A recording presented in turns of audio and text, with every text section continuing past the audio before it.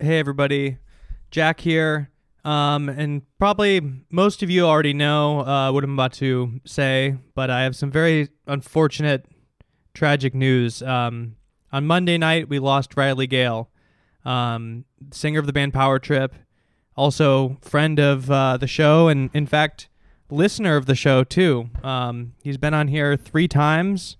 I've considered him a good friend, and I don't know. I'm everybody that knows Riley is completely shocked, and I don't think anybody. We're all devastated. I got the news, man. I got the news Tuesday, and just like immediately, absolutely broke down. Was just bawling, crying, and didn't stop. Dude, I didn't stop crying till I went to bed. I was just crying. Which is crazy because I mean I've lost people before. I've lost friends, family. In fact, this isn't the first guest of the show that we've lost. This isn't even the second guest. It's just crazy. But Riley is hit me particularly hard, and I think a lot of people feel the same way. So I wanted to do an episode for Riley.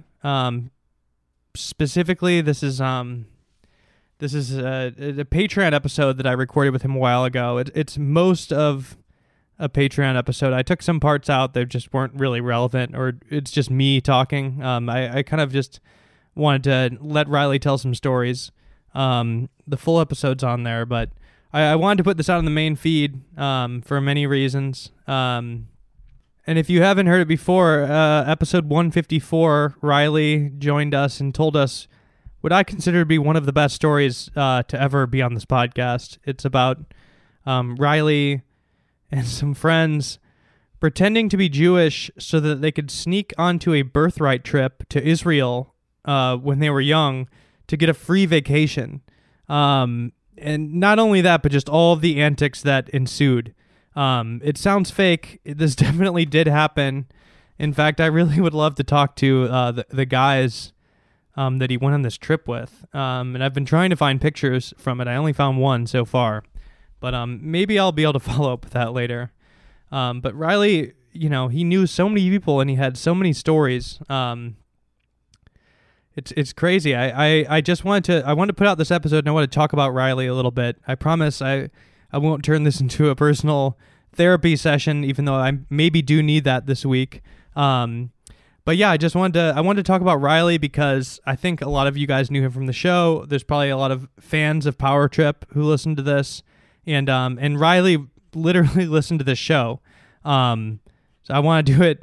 I just wanted to pay respects in my own way that I can.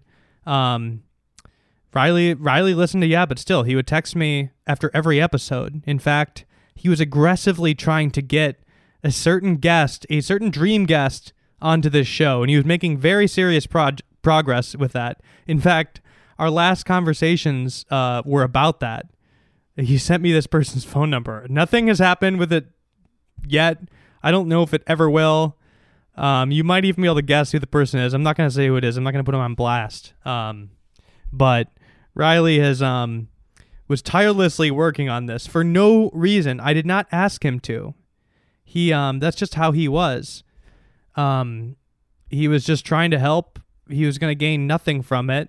And he was just like that. And since he's passed and people have come out with these stories about him, I've realized he was like that for so many people all over the world.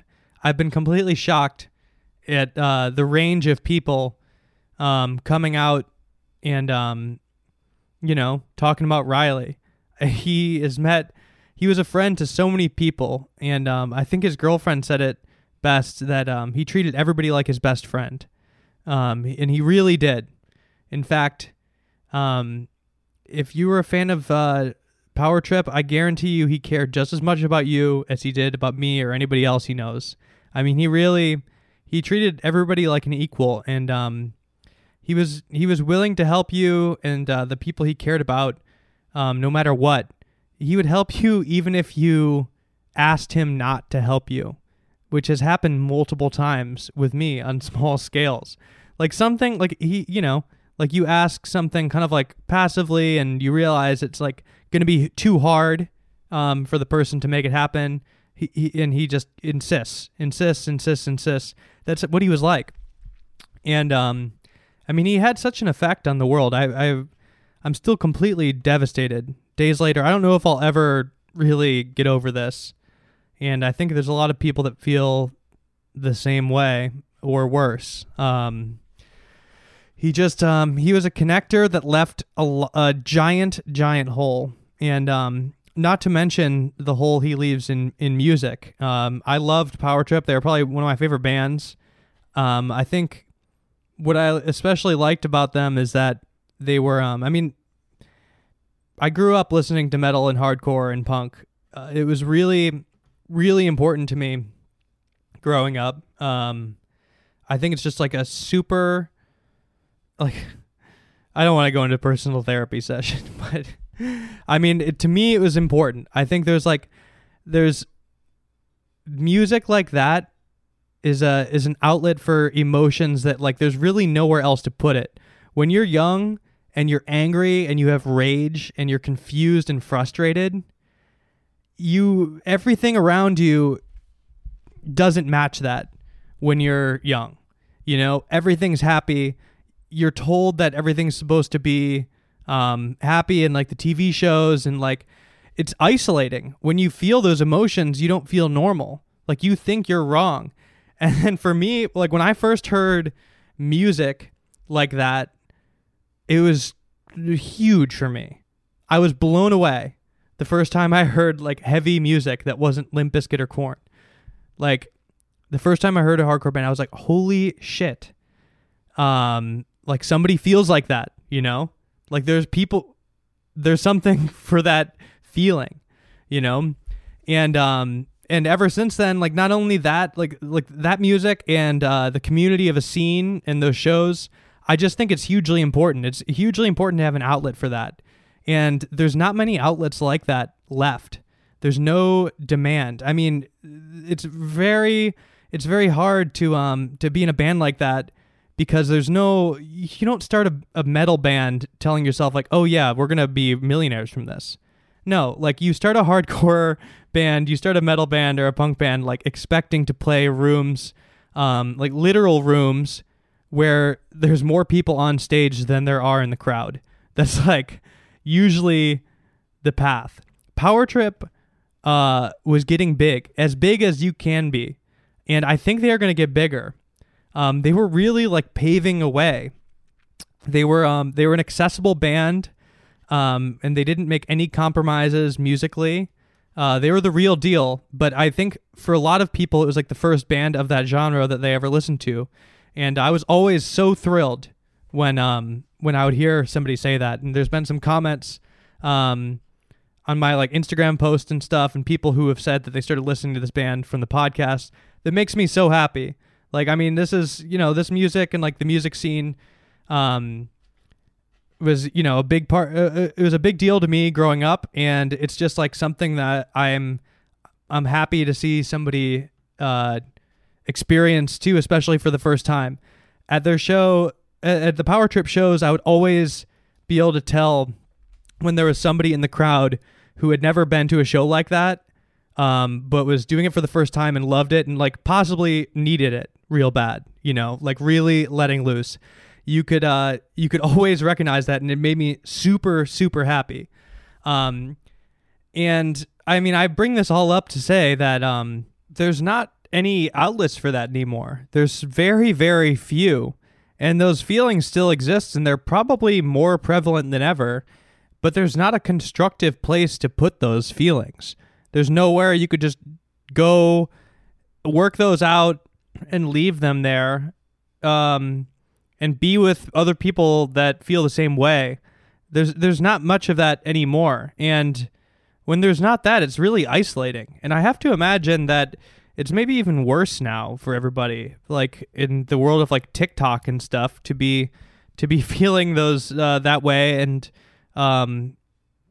culture is even more algorithmic now, where you have like like social media like literally prefers videos featuring people that are smiling.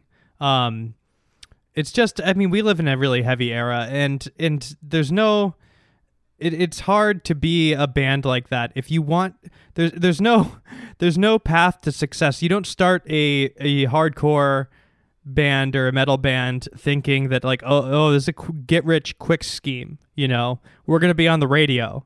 You don't do that. You do it expecting to be playing shows where there's more people on stage than in the crowd. And the only way to make something like that happen is to build a scene yourself piece by piece, which is exactly what Riley did. And Riley was like a leader in that sense. And Power Trip not only built their own scene, they grew out of it, and they got big enough that they were really just paving the way for a genre, the genre really itself. And I was so happy and so excited to see that growth. That's unusual. And Riley, beyond just being the singer of a band, he was really like paving the way for something big. And he had big dreams. So that's another reason why I'm really gutted by this. It's much bigger than just losing somebody. Losing a friend is one thing. It is really hard to lose a friend and just be like, oh, I don't get to see that person again. That's hard. But I was a fan of this band, and more than that, I think Riley was just doing something objectively good for the world. He's a force for good in the world, and a connector, and really like the brain of a large machine, consisting of so many people and different facets and all different communities. He was the glue that held them together, and pulling that apart, like just plucking him from that, is such a void. It leaves such a void, and it's like just imagining a world without Riley to me is so hard to think about. And to know that there's nobody that could really replace a guy like that. I apologize if I'm rambling, but oh yeah, it's very sad. Very sad to lose him. So this episode is about is me and Riley. This was a Patreon episode we recorded. He was such a good storyteller. Like on top of how many people he helped, this man knew how to tell a story, and he knew how to talk. Really knew how to talk. He had stories for days. There was a time when I was trying to call an Uber. In fact, I did call an Uber. I had to cancel several of them because Riley was standing outside with me and Chelsea and told us this story that ended up being like an hour and a half long with all of these twists and turns. And it was a really good story. I mean, I remember it. I'm not going to retell it because I could never do it justice. There were so many twists and turns. And it was one of those things where, like, next thing you know, like, we went outside to call an Uber, and next thing you know, it's like an hour and a half later, and I'm standing in the middle of the street, like, listening to Riley finish this story up.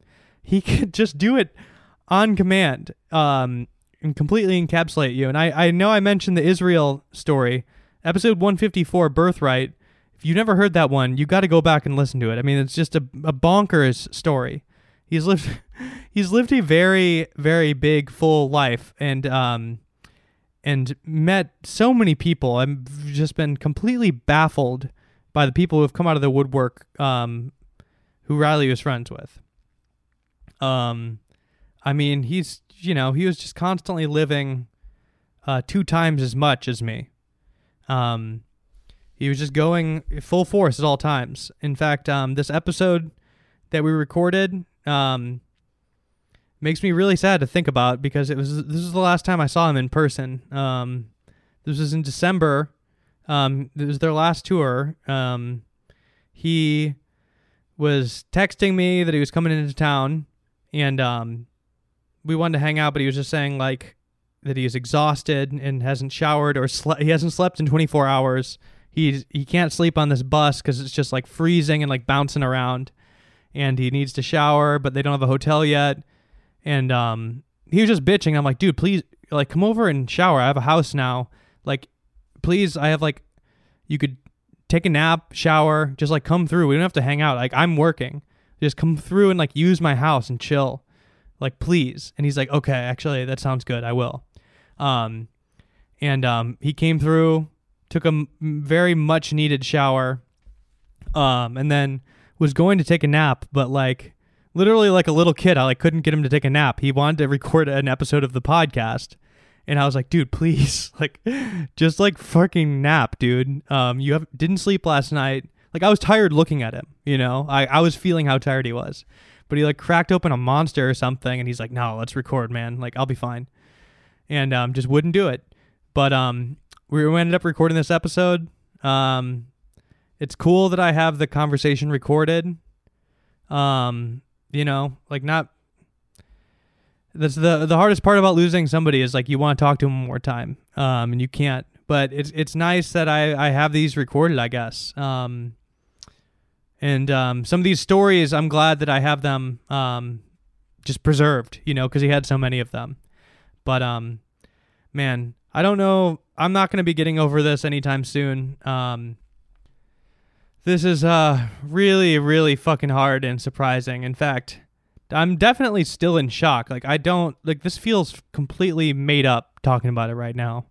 I'm like, it sounds like I feel like I'm like reading a script eulogizing Riley. Nothing about this year feels real, and especially not this.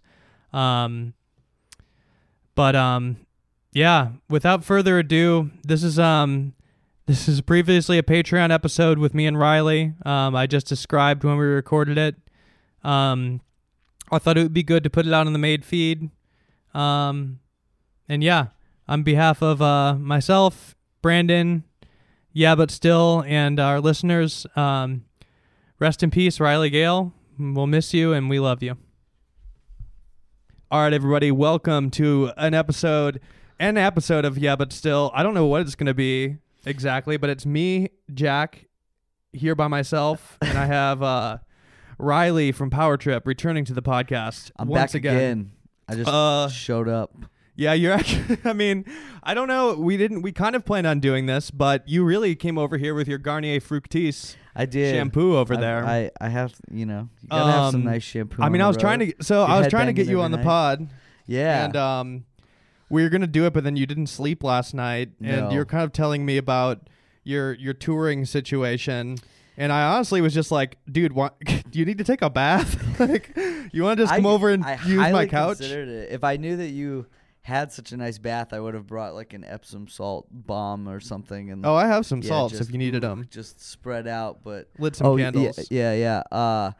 We're in this thing called the bandwagon. It's what you would use, I guess, between touring in a van and like a full tour bus. But essentially, it's like a redneck camper built on the back of a small Freightliner. It's like a moving truck with bunks and it's like a common area. It's like if you took like a box truck and built it out. Yeah, so there's no like suspension or anything on it. There's a generator that runs inside of it. So it's like always loud. For the truck heads, it's a two axle. It's like a small Freightliner that tows it, so they're not connected. Yeah. And then we drag a trailer, but it's like being in a boat. You feel every bump in the road. Some of the guys are in these top bunks that are like 10 feet off the ground. So it like the heavy guys have to sleep in the top. If I slept in the top, I would actually get thrown out of the bunk. Have you been thrown out of the bunk before? I have been thrown out of the bunk before. Damn. It does not feel good. We had our merch guy on another tour get thrown out of like the top bunk, and he like fell on this table and fucked himself up so bad that he had to like go get checked out, and like he like herniated a disc or some shit like that. Yeah, like, got hurt a sciatica. So touring's not glamorous. People say it. People say that. Let's be real. But I mean, I've experienced it firsthand a little bit. Yeah. I took photos on tour with Waves for a little while, but not even a full leg of the tour. Shout out. Yeah, shout out to Waves. Shout out. Homies. But it was just like they had a Sprinter.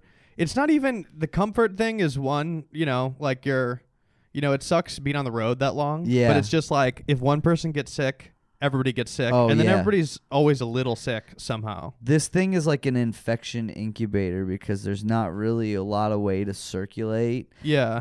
And it's been cold most of the places that we are, so we're not running the AC that usually pumps in fresh air. So like the heater is just like a space heater. Oh yeah. So you just have like this stale air cooking overnight while everyone is like coughing and farting and just like that's the worst part. It's it's definitely worse for bands. I could see a tour being okay for like a DJ or something, but like when you get that many dudes in one vehicle. It is remarkably similar to going to county jail. Have you gone to county jail? One time, not long. Didn't do a lot of time, but I've also watched 90 Days In or whatever, so we all have our little it's like our little pod, and we have like a common area where we can basically make the equivalent of prison food. It's like sandwiches. Yeah. We bought a $10 toaster oven. And there's a microwave, but it's like, a lot of and like you ramen you fuck your sandwiches. guitarist for protection. Yes, yeah. I make him. From I your make own him. band. I make him. Put his hand in my pocket and walk around with You me. take it too serious. You're like wearing a hairnet. Yeah, You're like, bro, I'll blow you for protection. I I don't want to It's get even beat up, darker. bro. It's like I really want to make a Frito pie. I'll blow you for that bag of Fritos. Over Yeah, there. exactly. But yeah, every day we get let out into Gen Pop for a few hours, which is like the show. Yep. And then our set is like our yard time. Oh, yeah, working that's out. where we're like working out. Yeah, and when then- you could get And stabbed. then it's like I get shit thrown at me. Yeah, fights break out. Yep. Yeah, it's where the You're- rioting happens, and then we get shuttled onto this thing, and we drive overnight, and I don't sleep while it's moving. So I've basically been doing a lot of like sleeping during the day. So the plan just sounded rough it's because you were like it's trying to rough for explain me. it to me when we were planning on like the logistics. That's the work that goes into this podcast mostly is like figuring out when the fuck we could do it. But like Yeah. it was just like, yeah, we're gonna drive in overnight, so I'll wake up at the Regent tomorrow morning and text you. Yes. And so at like 10 a.m. you texted me just like, bro, I didn't sleep. Like, Yeah. and you're just in downtown LA. Like that's a terrible place to find yourself. No sleep, you just wake up in downtown LA in the rain. You know what was crazy? I walked to the Starbucks to have a morning relief, and the Starbucks there did not have a public restroom. Oh yeah. It was They're the trying to keep only Starbucks I've been in ever. Like even in New York, that doesn't. Usually that's the band. Like if the venue isn't open, that's the band go to is like find a Starbucks. Mhm. And I couldn't use it there. So yeah. You didn't see it, or I they didn't mean- let you? No, they just wouldn't let me. They might have thought you were homeless. Yeah, I look a Get little outta homeless here. right now. Yeah. It happens. I'm not used to getting Walking in with a towel. just the towel, like That sucks. looking like I'm in a bird bath. I mean, I'm in- gonna sound insensitive here, No. and I do not feel. I feel for the homeless. In fact, Brandon's volunteering for the homeless right now.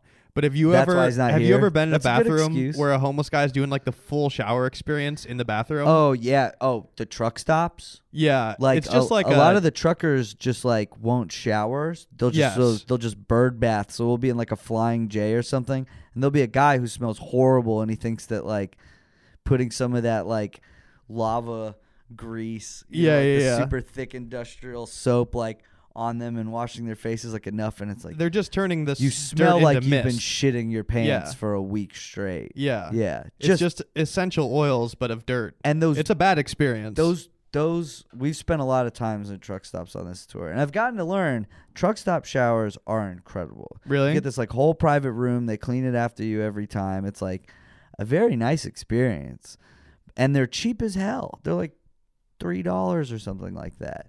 That's not too And bad. you can spend as much time in there, shit, shower, shave, take your time, relax, and then but these guys, these people out there on the road, they just refuse to use it. We've seen the most gnarly people we've seen on this tour are always at the truck stops. And if they're I like was the mayor of truckers. LA, if I was Eric Garcetti, I would just build some Flying J truck stops around the city to help the homeless community. That wouldn't be a bad idea. I mean, if they have a couple bucks and they want to go in and shower, Just yeah. work with Flying J has J. has a There's lounge. Flying J truck stops all over They just LA need now. to make it like a homeless / trucker lounge. Yeah. Yeah, That would be a great open drug market too. Absolutely. I mean, it already exists, but yes. Do you see some crazy shit at the truck stops? I mean, I haven't seen anything crazy per se. We had a really wild part on this tour where we got trapped in Cheyenne, Wyoming on like this huge winter tour. Ooh. And I posted a video of it, but it was like, it wasn't snowing, but the wind was so bad. It was 18 degrees outside, felt like -1. And the snow was just blowing where there was no visibility, and we were trapped there for like a whole day. So I didn't really leave because it was like too miserable to walk over to the truck stop. But when I got up the next day, there was like a McDonald's within like 25 yards of me, but the visibility was so low that we just couldn't see it. And like, I guess a bunch of the rest of the band tried to go eat at Denny's, and they like were making up items on the fly because they had like served 700 people who were just trapped because all the highways were closed. Yeah.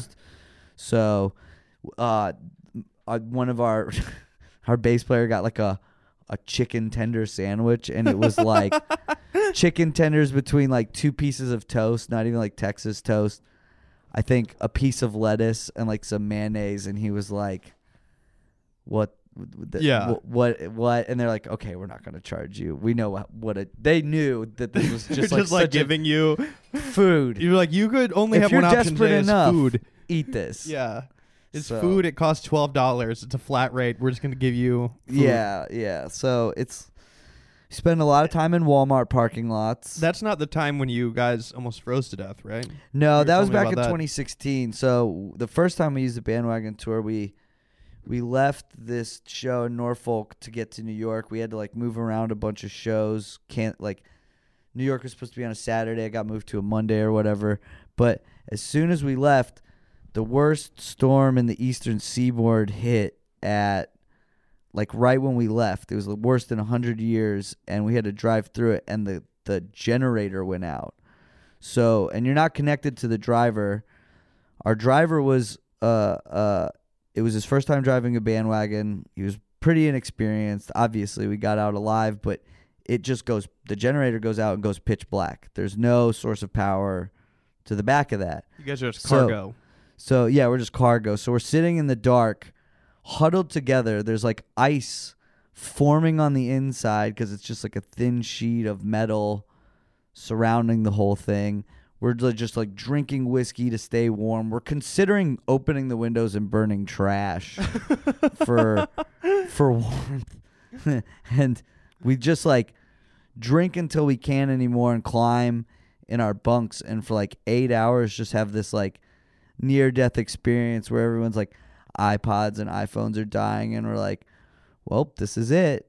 Any minute now. I remember our driver pulled over to get gas, and he was like trying to rip start the generator, and he's just like having a mental breakdown, just screaming out, cocksucking motherfucker, I'm gonna kill myself, all this crazy shit. And then that Blind Lemon song No Rain starts to kick in. So it's like,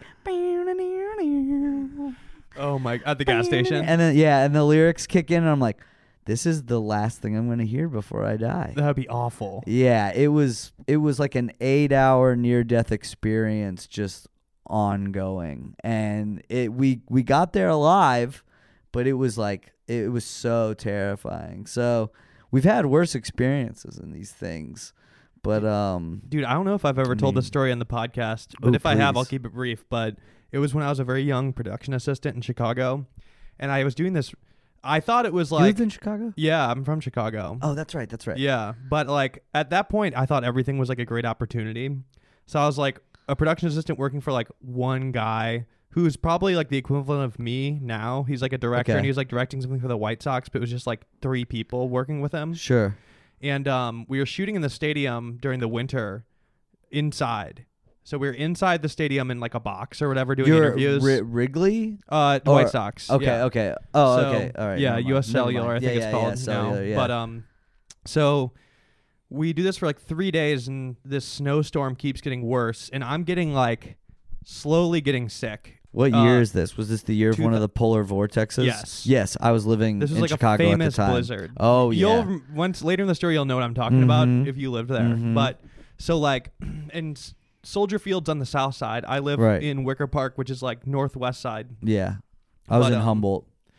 But so dude, so this shoot on the third day is going, and I'm doing some kind of camera job. I think I was operating B cam, and I should not have even gone to this shoot, but it was one of those. It was so small that what's a beat cam? That's like the second camera. It's not like the most important one, but it's like a second camera angle. But I kept like I had the stomach flu at this point, so I would like excuse myself to go vomit in the bathroom, then come back and not tell anybody. And the director knew. I eventually told him, I'm like, dude, I'm very sick, but he's like, just hold it together.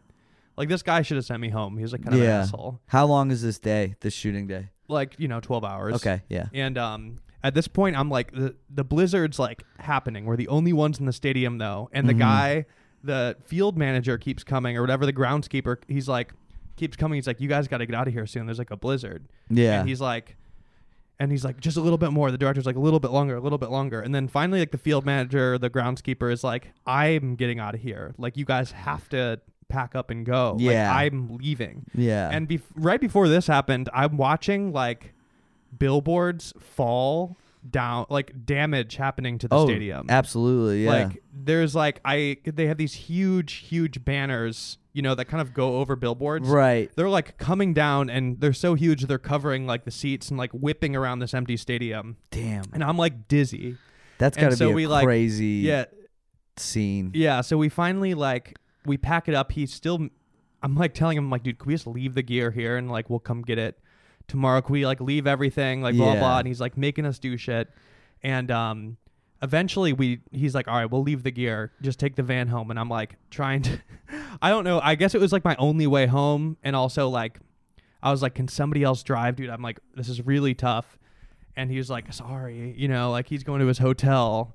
And so I have to drive down Lakeshore Drive in this empty 12-passenger van, which those are not really meant to be driven without like passengers or gear. In it. Yeah, because it's like the back will just skid out if there's nothing in it. Yes. So I just start driving, and I'm like sicker than I've ever been now. I have like a fever, and I'm throwing up basically constantly. Yeah.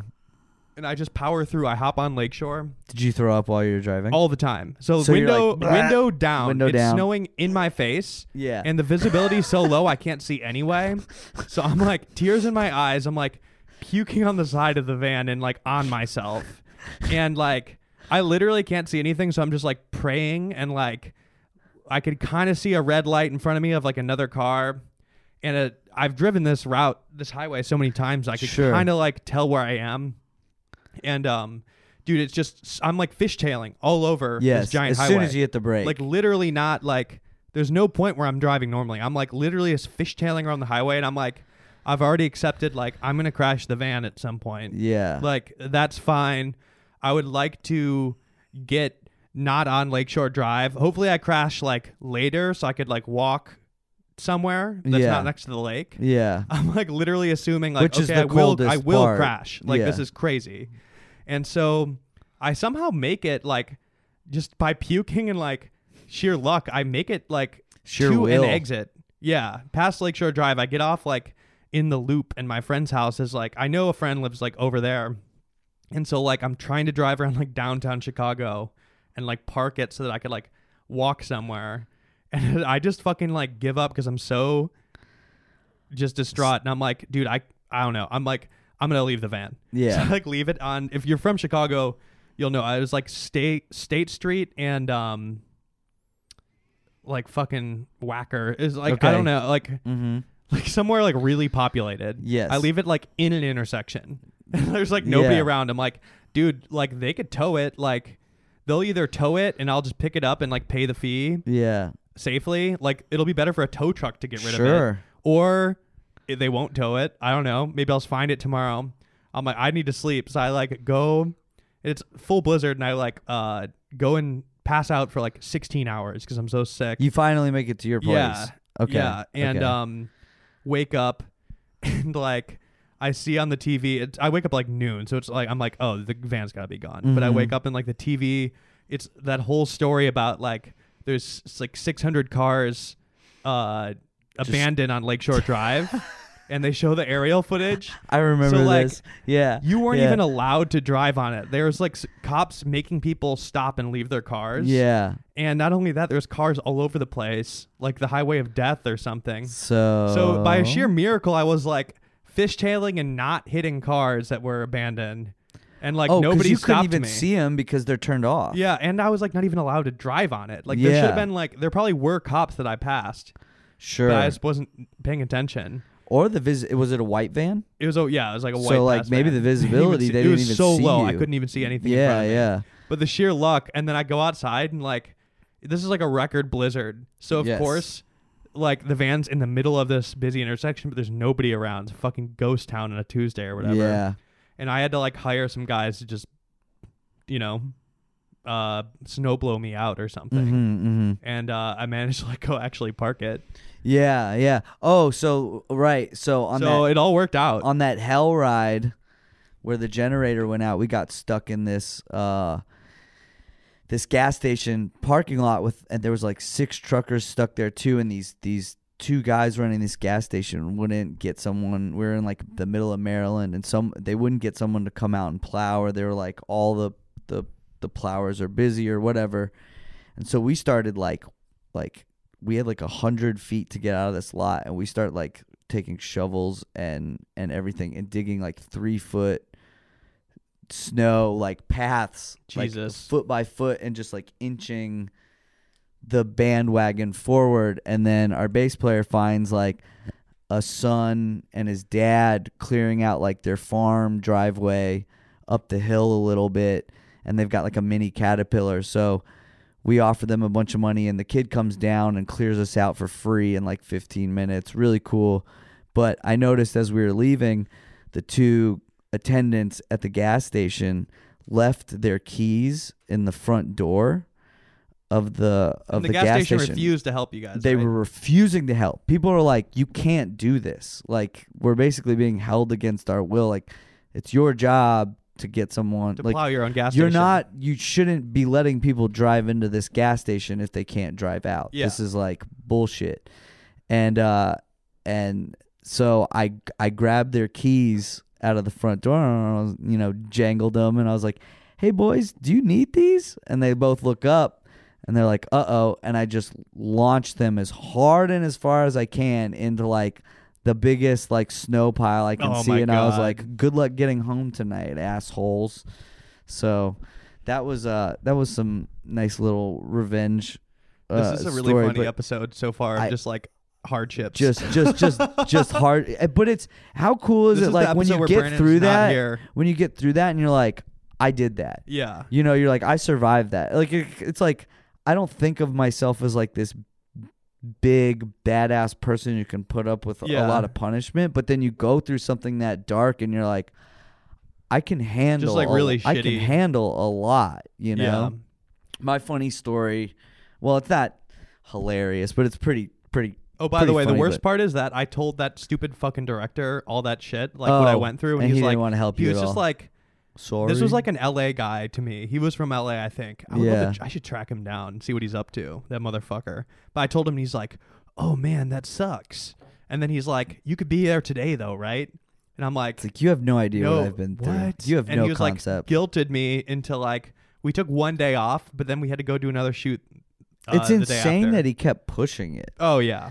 So we had this show. I was living there, and we had this show in Houston that I was supposed to fly out for, and I was like really worried because it had been snowing, and it was like, in the negatives outside with the wind chill and everything. And I woke up early to catch this flight, and it's clear outside. So I'm like, all right, maybe I'll be able to leave and make this show. And then I checked the weather, and it's negative 35 outside. Jesus. And I jokingly said to like my roommate at the time, I was like, I wonder what temperature jet fuel freezes at, because it looks clear outside, but it's so cold. Can like these planes take off? Yeah. And then I looked it up, and it's like negative 35 is where jet fuel starts to freeze at. So I, get contact with the airport, and it's like nothing's going in or out because, like, once they get on the ground, it's so cold that gasoline just turns to slush. Yeah. And once you get up in the air, it could be worse. I think it warms up once it gets churning, but either way, it was so cold that like no flights could leave because they had like a fucking Slurpee in there inside their airplanes. So that was like probably the craziest like cold story that I've got from there. I mean, that was a wild 2 years to live in Chicago. Oh wait. Also, let's get out of the pain department because I know another story you needed to tell. Let's do something positive. By the way, I was a little distracted because I was thinking about that director. Yeah, and because he is did you find him? I'm close because it's funny, I've had the same email address for so long. Yeah, and like the search terms have brought me back to places where I'm like trying to find like awful work. It's great. Yeah. But I was trying to find it because I like Google never lets go of anything. I thought that was really important at the time, but now I'm like, because I am in the shoes of the dude who was like hiring me. I'm like, oh, dude, that's just like so not worth it to put like a kid through. Yeah. Like if I was shooting some like dumb internal like White Sox. If you know, like it was like we were interviewing like White Sox like management. It's like, yeah, I would just be like, dude, why am I not going to shoot this in a blizzard? What if that dude was like born and raised in Chicago and he was just like, you wimp? Yeah. This is that you should be used to this by now or something like that. But there's a level where it gets so cold that it was like the ultimate non-union. You literally kill you. Yeah. They've got like squads of cops rounding up homeless people so they don't freeze to death, and they still have like 12 or 13 people die from exposure every year. But what I was gonna make you tell is you have two stories right now. You just spoiler alert. Okay. Well, I'll let you start. Yeah, let's go. You met Ice-T. Okay, and so if we told this on the last, we scanned it. We were trying to make sure you didn't tell us in the last episode. I don't think we did, but I think maybe I told you this like in an outside conversation. But yeah. So my exclusive news to bring the podcast, because I like to bring something fresh to you guys every time. First, it was Sebastian Bach. Yep, that was huge. Video. That was pretty big. This is pretty big too. I just got done finishing, basically writing and tracking a song for the next Body Count record. So I've been collaborating with Ice-T. So I guess I'll tell the origin story behind that because it's pretty funny. We played a festival. I believe it was this fest called Aftershock in Sacramento. Mm-hmm.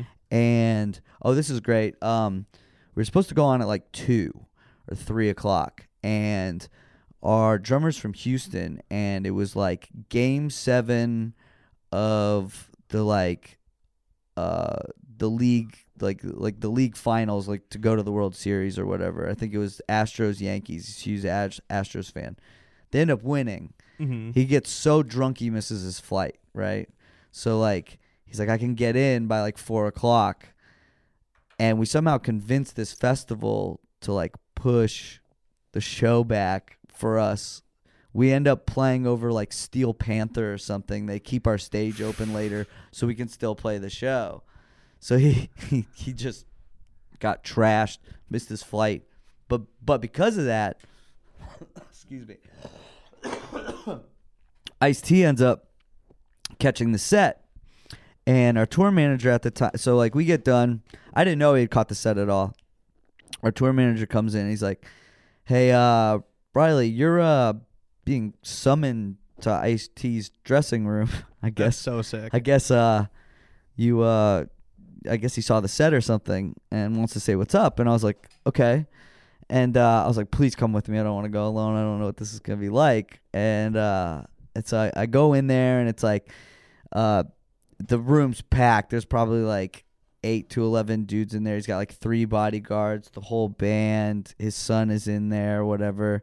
So I walk in, and he's like, oh, look who it is. Lil Jumpy Mane over here. And he's like, you guys were fucking killer. And then he was being really cool, started asking a lot of like nice, sincere questions, and like it was just very chill. But the best part is our tour manager at the time was like, I don't want to be another body in the room, but T, I got to tell you, the first time I ever masturbated to completion was to the back of the Power record, where you got that chick in a thong holding like an AK-47 or whatever, and the whole room just like blows up with laughter. And I was like, that's pretty funny, right? And then out of nowhere, Ice-T's son, he's like, yo, man, that's my mom. and so it turns out that was Ice-T's first wife that he had a son with. So it was great because I feel like iconic it was like album art, by the way. Yeah, Absolutely iconic. totally. And it was just, he just kind of was like, well, I'm out of here, and just got the fuck out of there. It's front and back, right? Yes, Okay, yeah. So I felt like that was a good little, like, they thought that was so funny. So I was like, great. We left them with like a nice little memory. Met Ice-T. We gave him a shirt. He's like rocked it on stage. Cool. And then a couple weeks before this tour, before we're leaving, I get hit up by some people, and they're like, Ice-T wants you to track this Body Count song. And I'm like, okay, what do you guys want to do? Do you want me to like get in the studio with Ice? Like, what's the deal? And they're like, well, he's recording SVU right now in New York, and he basically has a studio on call and just shows up whenever he feels like it. So I could have been flown out there, sat around for a week, and maybe he didn't meet me at all. And then the day I left, like Tuesday on like a 4 a.m., he wants to go into the studio or whatever. So they send me the music to this song, and they're like, we think you're a good songwriter, try and craft something. So I sort of came up with this idea where, it's got like a very traditional song structure. So I did like a verse chorus sort of thing. And I had my friend Emotional Zan come into the studio. He's a local Dallas rapper, really great kid, like really talented. And I had him come in and freestyle where I thought Ice-T should be over the song.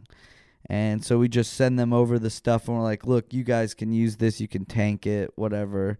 But they came back super excited to the point where like Ice-T even used some of my friend's lines, and this kid's only like 21, so he's freaking out. And I wish I could play the song for everyone. I heard it. It's really good. Yeah, it gets me catchy. excited too because I'm a Body Count fan. Yeah, and it sounds like it's the way you would want a new Body Count album to sound. The great thing is like I feel like they really they didn't force it. Like it feels like a song that I should be on. Yeah. That we wrote together. And I came up with the concept for it about the story about this police officer, Amber Geiger. I don't know if you know about this, but this is a really interesting story. In Dallas, I guess about a year ago, this cop came home, pretty sure she was drunk, and she thought she was entering her apartment, and she enters the wrong apartment and sees a guy just on his couch watching TV, and she fucking shoots him dead, right? Yeah. She got charged, right? She got charged, she got convicted. It's like 10 years, if that, or whatever. But the really fucked up thing is the main witness was supposed to testify. There was a guy who I think lived across from the other apartment, so he heard basically some commotion, some words, and then her shooting, right? Mm-hmm. And he was like a very key witness, and he was going to testify again in a civil suit against the DPD. And then a week after she got convicted, this guy gets murdered. Oh my God. In a bad drug deal. I remember this. Yeah. But the thing is where the drug deal went down, my girlfriend and I lived in that apartment complex. No way. It's gated. It's trolled by police officers constantly. It's like people are up in your business. There's cameras. Like there's no way that someone was trying to do. It's in an affluent part of Dallas. Yeah, I can imagine. Not affluent, but like it's in no one. The story was that it was a bad weed deal from some guys from Louisiana. It's like no one drives from Louisiana to pick up a bunch of weed in Dallas. Like they'll probably more likely drive to Alabama or something like that. That's just it's so obviously a fucking hit. Then why would you meet at like a corporate like apartment complex. Yes, you know? exactly. Like And the that's what it nosiest was. place in the world. Right. And it's shaded. It's actually tucked underneath the highway. It was like when I found out it was the Atera Apartments, I was like, that is the perfect place to do a hit job. That's crazy. So it's fucked. And the wild thing is I basically floated that idea over and didn't know how it would go, given Ice plays a cop on TV, and he was down. Like I think they were really into the idea, because I think he's got the right mindset where it's like, we obviously need like detectives and people to solve murders and rape cases. Like SVU is in a semi-important show in that regard, in showing the good things that we got to get rid of the sickos. Police that are capable of, well, it shows the good things that police can be capable of. But I think like the frustration, it comes down to those beat cops, the people on the street who just like are allowed to live above the law. Look at that fucking UPS truck shooting. That was insane. That is crazy. And that happened in Texas. Yep. And dude, like these guys just cosplaying. The UPS, I thought that was Florida. Was it Florida? Yeah, okay, Miramar. maybe it was Florida. I could have sworn same it was thing. outside of Houston. Pretty similar states. But like, hey, let's kill They're the driver, using, the civilian hostage, cars. the bystander. It's a full-on Call of Duty mission. It looked like when you have like 4 stars in Grand Theft Auto. Oh, 100%. Yeah. It is so surreal to watch that. It is. It's like an old time thing too. Yeah. Because it was like before cops figured out like, oh yeah, we shouldn't. There's no need to chase somebody down who like stole jewels. Like there's insurance. Also, we don't even need have to pursue detectives people. for that. Yeah. Because if it's worth a certain amount of money, like if it's grand larceny, there's guys who are going to investigate that. Yeah. And there's easy ways to track jewelry. I mean, unless they're just like... Well, they had a helicopter on the guy too already, I think, too. It's fucking nuts. That's why there's so many... That. LA is famous for the police chases. Yeah. But it's because we have all the helicopters. That's why... Right. That's like why there are... I mean, there's a lot that happen here, but it's because it's like a slow pursuit usually. Yeah. And they broadcast them. Yeah. And there's like a million helicopters all over LA. So... whereas New York, I don't think you could just like fly around. You can't really get away from those. No, not really. There's videos of people doing it though, which is fun. I've seen a couple. There's that one of that guy, right? That's LA, where he just like does an epic hop over a fence. Oh yeah, right, or like a concrete wall, and he's just gone. Mm-hmm. Do you know what I'm talking about? I can't remember. Yeah. There's one where this man must have cleared like a 10-foot wall. There's it's wild. My favorite guy, shout out Stu Mundell on Twitter. It's okay. The KCBS, I think, is the network, but he's like the helicopter pilot for the news camera. Okay. But he's really active on Twitter, so like actually you find out a lot of like breaking news, he'll be like tweeting it like while it's happening. And just like silly stuff too. He'll be like, on his way home, like drive over something and like tweet it out. But the funniest shit is like, because when there's a chase, I'll like turn on the news and it'll be like Stu Mundell, his camera angles, and then like it'll be finished and he'll be like tweeting.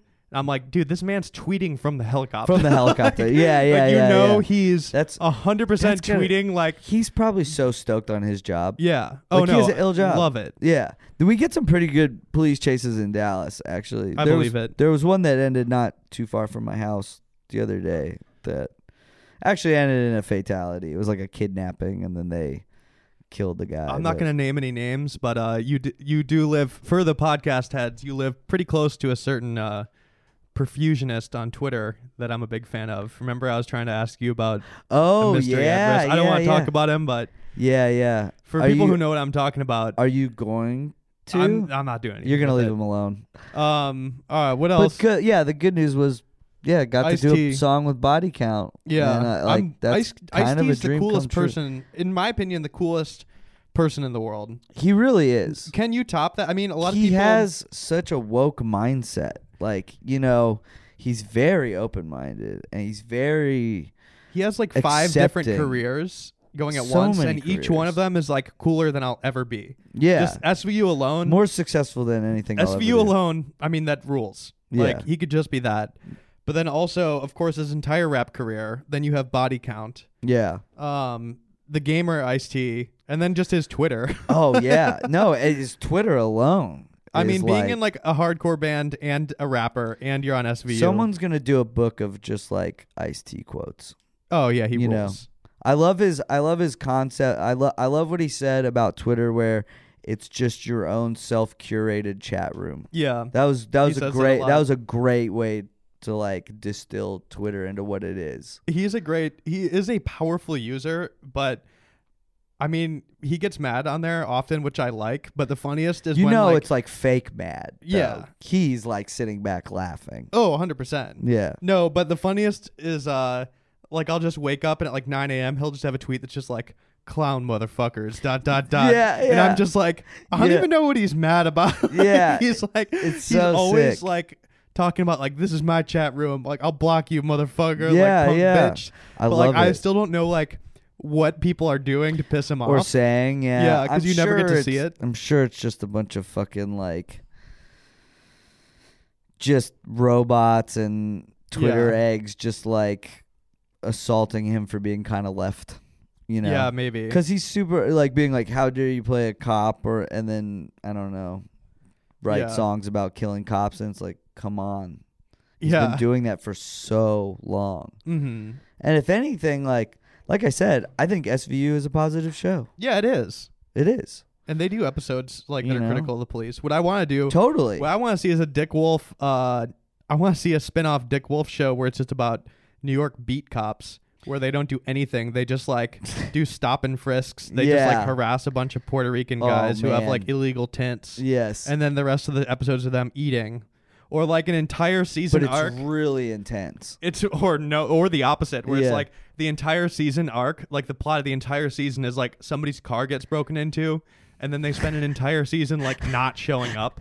It's like it takes a whole season for them to finally go and be like, oh yeah, Think you're screwed, man. Yeah, sorry, can't do nothing about it. yep. That would be fantastic. It's just about regular cops. Yeah, every in New season York. they never solve a single thing. Mhm. Yeah, completely useless. It's a good That'd be idea. good. You should do it. What else do you got, Riley? I don't know.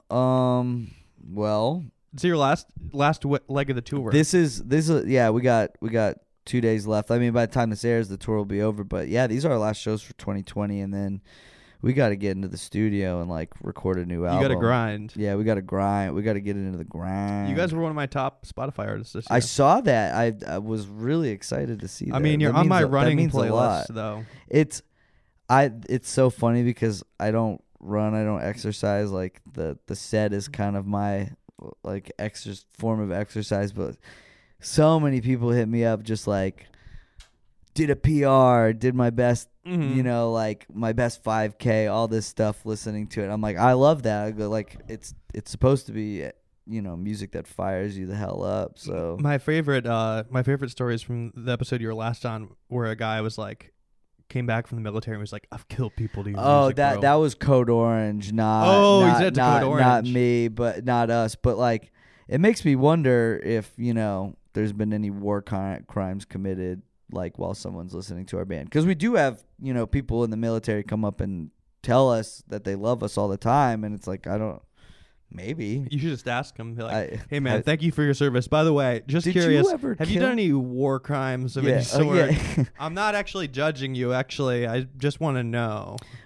Speaking of war crimes, one time we decided to waterboard our tour manager in our hotel room because we Oh, were wow. really wondering what the sensation of waterboarding was. It was Yeah. like, this is very early days of Power Trip, but we were like, it was like when all the torture stuff was coming out, we were like, let's find out what waterboarding someone is like. Yeah. So our tour manager walks out from taking a shower, and our drummer and our merch guy pin him down. I put a Jesus. towel over his face. He's screaming. He's like, "What is going on?" And I'm like, "I'm just gonna waterboard you. We just want to see what this is like Oh for my a minute." He's God. like, "Ah!" He's also a Persian man, so he's Middle Eastern descent. This And, sounds like a hate crime. He got over it. He might have PTSD. I don't know. But you had to do it to the Persian We guy. did it for like maybe 5 seconds, and he Yeah. was like, stop. Like it got really intense really fast. And then I, to be fair, like You put let the him towel do it? over my face and like did it, and I was like, oh, I see what you mean. Like you Yeah. really get this sensation of drowning Yeah. when you're like upside down and that water's just like coming out of your, like going into your sinuses, sounds and you awful. can't flush it out. It's Is he still your tour manager? absolutely not. He quit? No, he went on to bigger and better things. Oh, okay. He's actually Ghostmane's tour manager right now. Oh, really? Yeah, there's Wait, who was? it's Sherwin. Do you know Sherwin? No, but my friends work with Ghostmane. Which ones? Mike Power and Tim Smith. Okay, those They're must like be his two people I management. don't know. So interestingly enough, there's like 6 people loosely affiliated with me or Power Trip or Texas with Ghostmane. Most people are probably not going to care about this, but like his DJ is one of my like best friends from Texas who had like a lot of drug problems for years, got himself clean. He's been making electronic music forever, and Eric gave him a chance, and he's crushing it. So like Eric is Ghostmane or Yeah, whatever. sure. So I'm super proud of him. Our merch guy Hood is actually working for him. Damn, he's taking all your shit, dude. Yeah, he's actually taking all of our shit. Have you ever had beef with other bands? No, not like outright beef. Festival beef? Oh, actually, you know what? Yeah, I'll tell this one. Okay. So one time, you're familiar with the band Suicide Silence? Yeah. So one time we played this festival with them, and it was in Dallas, so it was on our home turf. And we were playing this stage that was kind of doing like a back and forth thing, and then they were going to do like a 30-minute changeover after our set, and Suicide Silence was going to have the whole stage. Well, apparently, the lighting guy showed up around like 8 a.m. or something like that and set up all their lights and then fucked off. And I didn't know that this was their special lighting rig or anything like that. Mhm. So we start playing this set, and we had this weird inside joke that's not worth explaining, but we had a bunch of like champagne bottles and boxes of cereal, and we're throwing them around everywhere while we were playing. This is like 2012 or something. No, I can't remember, but it was a while back. Now we take ourselves a little more seriously. But we Sure. did this kind of gag at this festival where we were just like throwing shit everywhere. And I guess my mic cable got wrapped around this dude's light, and I just yanked it, and I guess I broke the light in it. Mm. And the guy from Suicide Silence, it was just like a worker. He was in like a work shirt or whatever. Yeah. He's super pissed about this. And I didn't know this, but our drummer was actually playing lead guitar at the time, and he's wearing shades, and he's like ripping into a solo, and this guy is flipping him off like 3 inches from his face, right? So he looks over and he's like, what the fuck? And there's a great video of it, and he just fucking kicks this guy like Oh my God. like right in like the like thigh or something, and the guy's like, ugh, and he falls back. Well, what happens is he turns around, he grabs one of those champagne bottles, and he rears back like he's about to like brain Chris with this bottle, but Chris's back is turned. Yeah. And our friends managed to like wrap this guy's arm up, and they're like, if you fucking do this, like, you're dead. There's like 40 of our friends. It was like Code Orange, Harm's Way, like all these Rotting Out, all these bands of friends of ours were backstage watching us. Yeah. We had like 100 of our friends up front, because then their whole crew starts rushing on stage to all this commotion. They have this huge tour manager guy who is like ready to throw a punch at me. I have our like mic stand keeled back like I'm ready to baseball swing him. And we're sitting there like, this if you guys do this, there might be like 12, 18 of y'all. There's 40 to 200 plus of us. Like, you're in our hometown. You're going to get crushed. Yeah. And then, like, we managed to diffuse the situation. We didn't want to cause a problem, and luckily nobody got hurt. But the kind of, and we didn't have any direct beef with the band. They actually came up and to apologize to some of the other members of our band, and I guess like fired that guy. But the funny thing is we go up to the promoter's office to go get some beer, and the lighting guy's in there complaining to the promoter, and he's like, man, there's like a however many $100 light, and like I'm on the hook for it. And he's kind of just sitting there like, dude, I don't know what to tell you. I'm not paying for it. You can try and go get money out of that band, but good luck. And we like walk in, and he's like, and there's the fucking asshole who kicked me. And like Chris was just like, do you want to show me where it hurts? Pussy. And like the dude was like, fuck you. And he was so upset. But I guess after that, like a couple people from their crew quit. They were just like so embarrassed. Oh is my what God. I'm told. I ran into a kid who was like, yeah, I quit. Who was doing teching, and like he was like, yeah, I bailed after that. It was embarrassing. Is this video online somewhere? No, it was it wasn't a big deal or anything. So You saw a video of it or something though, right? Someone got a video of it, but I don't think I could dig it up. If I do, I'll be happy to send it to you. Yeah. Maybe before the episode hits. But no, there's people, I'm not gonna name names. There's people in certain bands that I really, really don't like, but usually like the sad part is that the other members of the band can be great. Yeah. You know, like but no, band beef, we're really easy to get along with, I feel like. You know, guys are nice and boys. we go with the flow a lot, you know. It's like it's just we've done this for so long, you know, when we see younger bands trying to grind it out, or like we've seen enough like bigger bands and know when someone's kind of like being an asshole or not, you know, just being extra or whatever, just like, so it is what it is. You're not going to get along with everybody. I will not say who, but one time in Europe, at one point in time, I was so mad at an older guy that we were on tour with. He kept like sunning me, right? Oh yeah. Just like, son, back when I saw Bad Brains at CB's, GB's in the day, you know, just trying to fucking cool guy me. And I had the window breaker to the bus, the little like pin, the little like metal pin that you like emergency break out. Oh yeah. I had it in my hand, and I was like, if you sun me one more time, I'm going to crack your fucking skull.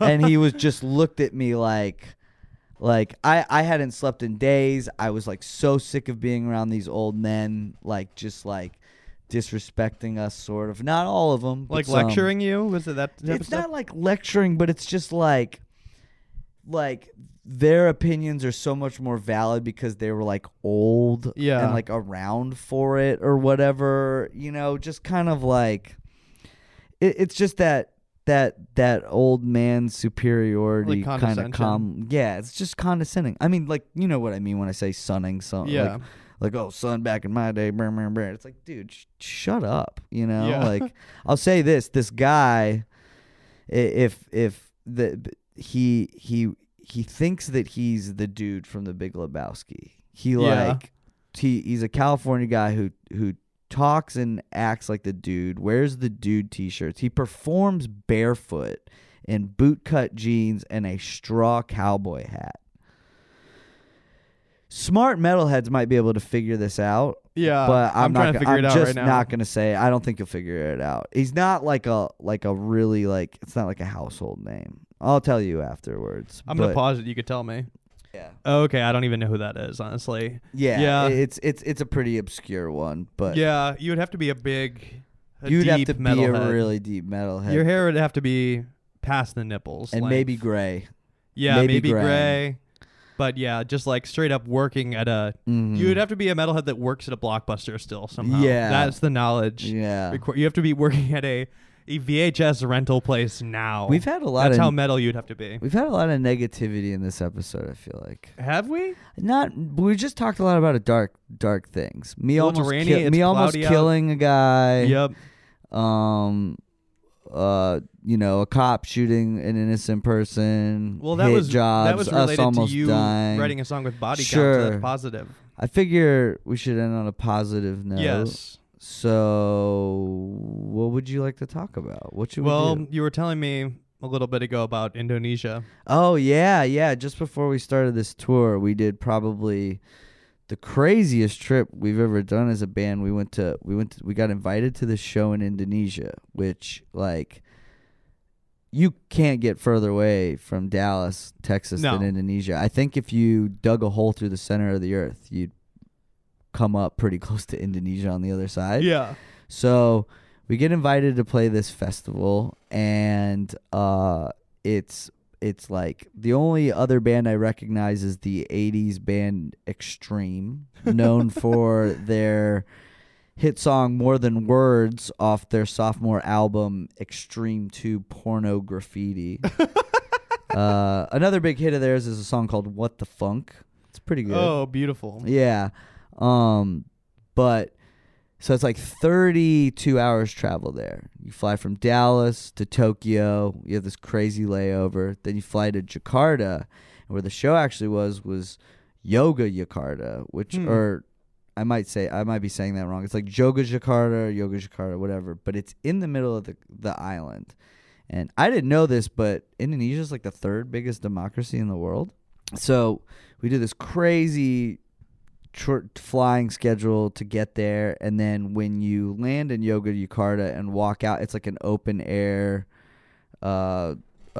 airport, and as soon as you walk out, it's just like mopeds. You look like you're in like a third world country. And then we get in this van and we're driving through the city for like 30 minutes, and it's like everything you expect from like going to a place like that for the first time. Guys like in the middle of the street selling like chicharrones and like just like and water, and like people zooming in and out, like a family 5 deep on like one moped, like like the opening credits to a movie, like establishing shots. Yeah, like it was like the opening to The Raid or something like that, you know, like which that was Indonesian. And then it's like, you know, guys squatting by like a derelict building, coffee shop, moped, mechanic place, more guys squatting, moped shop, whatever. But then suddenly out of nowhere, we pull into this like absolutely gorgeous, just blocked off resort.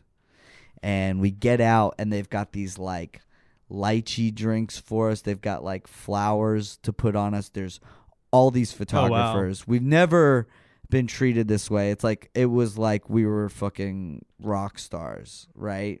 That's nuts. And like this resort was actually like the hotel was converted out of an old temple, so it's got all these like crazy temples everywhere and little shrines and stuff. And they actually like they built a fucking sick like water park quality slide like through a shrine, and that ends up in this pool area. But this resort is like clearly where you're supposed to stay the whole time. It's huge. It has like walking paths. It has like a 9-hole golf course. Some of our guys went golfing, and there was like groups of people just like huddled in the bushes watching them because there was just like white men playing golf, and they had never seen that before. And like guys, they were wearing like rocker clothes, you know. So, but they got some of our guys golf, and they like got hooked up with caddies, and they looked surprisingly like minions. It was really cute. They all had like matching outfits on that looked like minion outfits but pink. And little hats. It was great. But you're clearly like the food, everything. You're just supposed to stay in this resort area, right? But we're only there for like 36 hours, so I end up staying up all night, and I like walked out of the resort for a little bit and maybe made it 2 blocks down the street before I was like, fuck this, I gotta go back. Like it was like, and I do not get sketched out in sketchy neighborhoods. I usually know how to carry myself, but I was like, this is so eerie because I didn't see anyone really, but I didn't know like if people were around. I don't know like what like the homeless situation is there. So I just like walked back, and then the next morning I told our handler what I had done, and she was like, do not ever do that again. Oh she my was like, God. are you serious? Did you really do that? And, like all this stuff. But we had like a press conference that was televised. We found out we were headlining over Extreme, which is crazy. Oh, nuts. And then we end up playing the show, and it's the biggest headlining show we've ever played.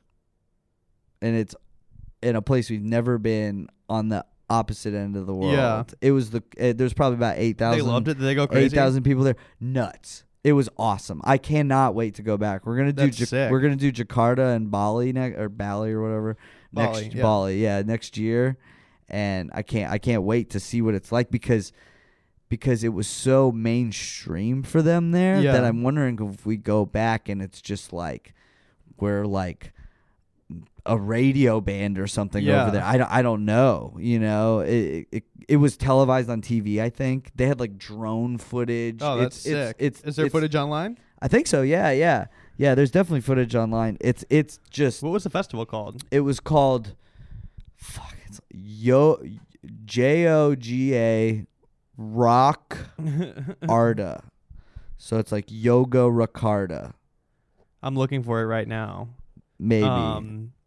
Or God, if you do like Power Trip Extreme Indonesia, maybe it'll come up. But the people there are so nice. It was so cool. Like it was the most accommodating thing I can't ever. find the name of the festival. At least not while I'm like multitasking. If you I found it, dude. Yeah. Jog, dude, we're so white. I know. Jogja Rock Karta. Yeah, and it's like music festival. It's just the name of the town that we can't pronounce, or the city rather. No. Apparently, it used to be the capital, and they had like some kind of like. Oh, dude, there's like drone system. Footage of the pit and stuff. Yeah. It's at night. Oh, yeah, dude, this is pretty huge. I mean, it was like outdoor in a field with like a built up stage and everything. It was. Look at you, rock star mode up here, dude. I know, full man. on 80s energy. Oh yeah, they love it, dude. Yeah, this rules. It was also incredible watching like 8,000 foreign people sing along to More Than Words. Yeah, which Extreme kind of killed it. They were pretty good. They were pretty good. They rocked pretty it. good. Also, after the video ends, there's like a list of all these sponsors I do not recognize. There's like so many festival sponsors, but they're all like Indonesian companies. Oh, dude. But then you also see in there like Hyatt. we got like a special message from the president of the country. Apparently, oh my God. He's a metalhead, and he was like, "I'm sorry, I can't make it. I'm busy, but like, I love to support this festival and I hope you have a great time and like all this stuff." It was. Wait, which country has the president or Prince who has like that huge back tattoo? It's always showing up in shorts and shit. I don't know. Oh my God. I don't know who you're it might be talking worth about. like pausing to show you this guy. Hang on. All right, we paused it. This is literally so dumb, but I cannot even you saw me try That's to a Google tough this. Google. It's a really tough Google because I can't even 'Cause you gotta remember get the country. I can't remember his title or what country he's from. Yeah. It's a Southeast Asian country, I believe. But it's like Maybe- he's like either a prince or king or like I don't think he's an elected official. Yeah. But there's definitely a dude who's like powerful in one of those countries and he has like Mhm. a ripping back tattoo. I that reminded me of something, but now I'm starting to fucking. You lose haven't it. slept, dude. I know. I But- invited you but- over to take a nap. I know. You have not I napped. don't even know if I'll have time to. I might have to head back to the venue pretty soon. But that's Damn. okay. That's okay. I'll be able to get it. I was trying to share my squeeze a sectional little- couch with You know, you, it looks dude. really comfortable. Maybe I will. Yeah, well, give it a shot. I don't even know what time we're at. But we could end this. This turned out a lot better than I expected it to, this given episode? my mental situation. Yeah, you need a nap. Yeah, we'll You see. need a nap. Thank you for having me again. Absolutely. Thanks for coming back no on. thanks to Brandon. Yeah, no for thanks to having me. Brandon. Well, wait. You said he's helping homeless people right now. Yeah. Are you lying? I mean, he's I don't know what he's doing. He's volunteering for our friend Hayes does he's homeless just out there work. taking selfies with I know homeless Hayes is people. doing some work, Okay. but That's good. If yeah. they're out Brandon's, helping, I think then Brandon's helping. Good. But good. you know, Well, good. Never mind. I take it back, Brandon. he is. I'm sorry. I can't confirm the type of work, but he is volunteering for Mhm. homeless outreach right now. So Good good for for him. you, Brandon. Yeah. You know.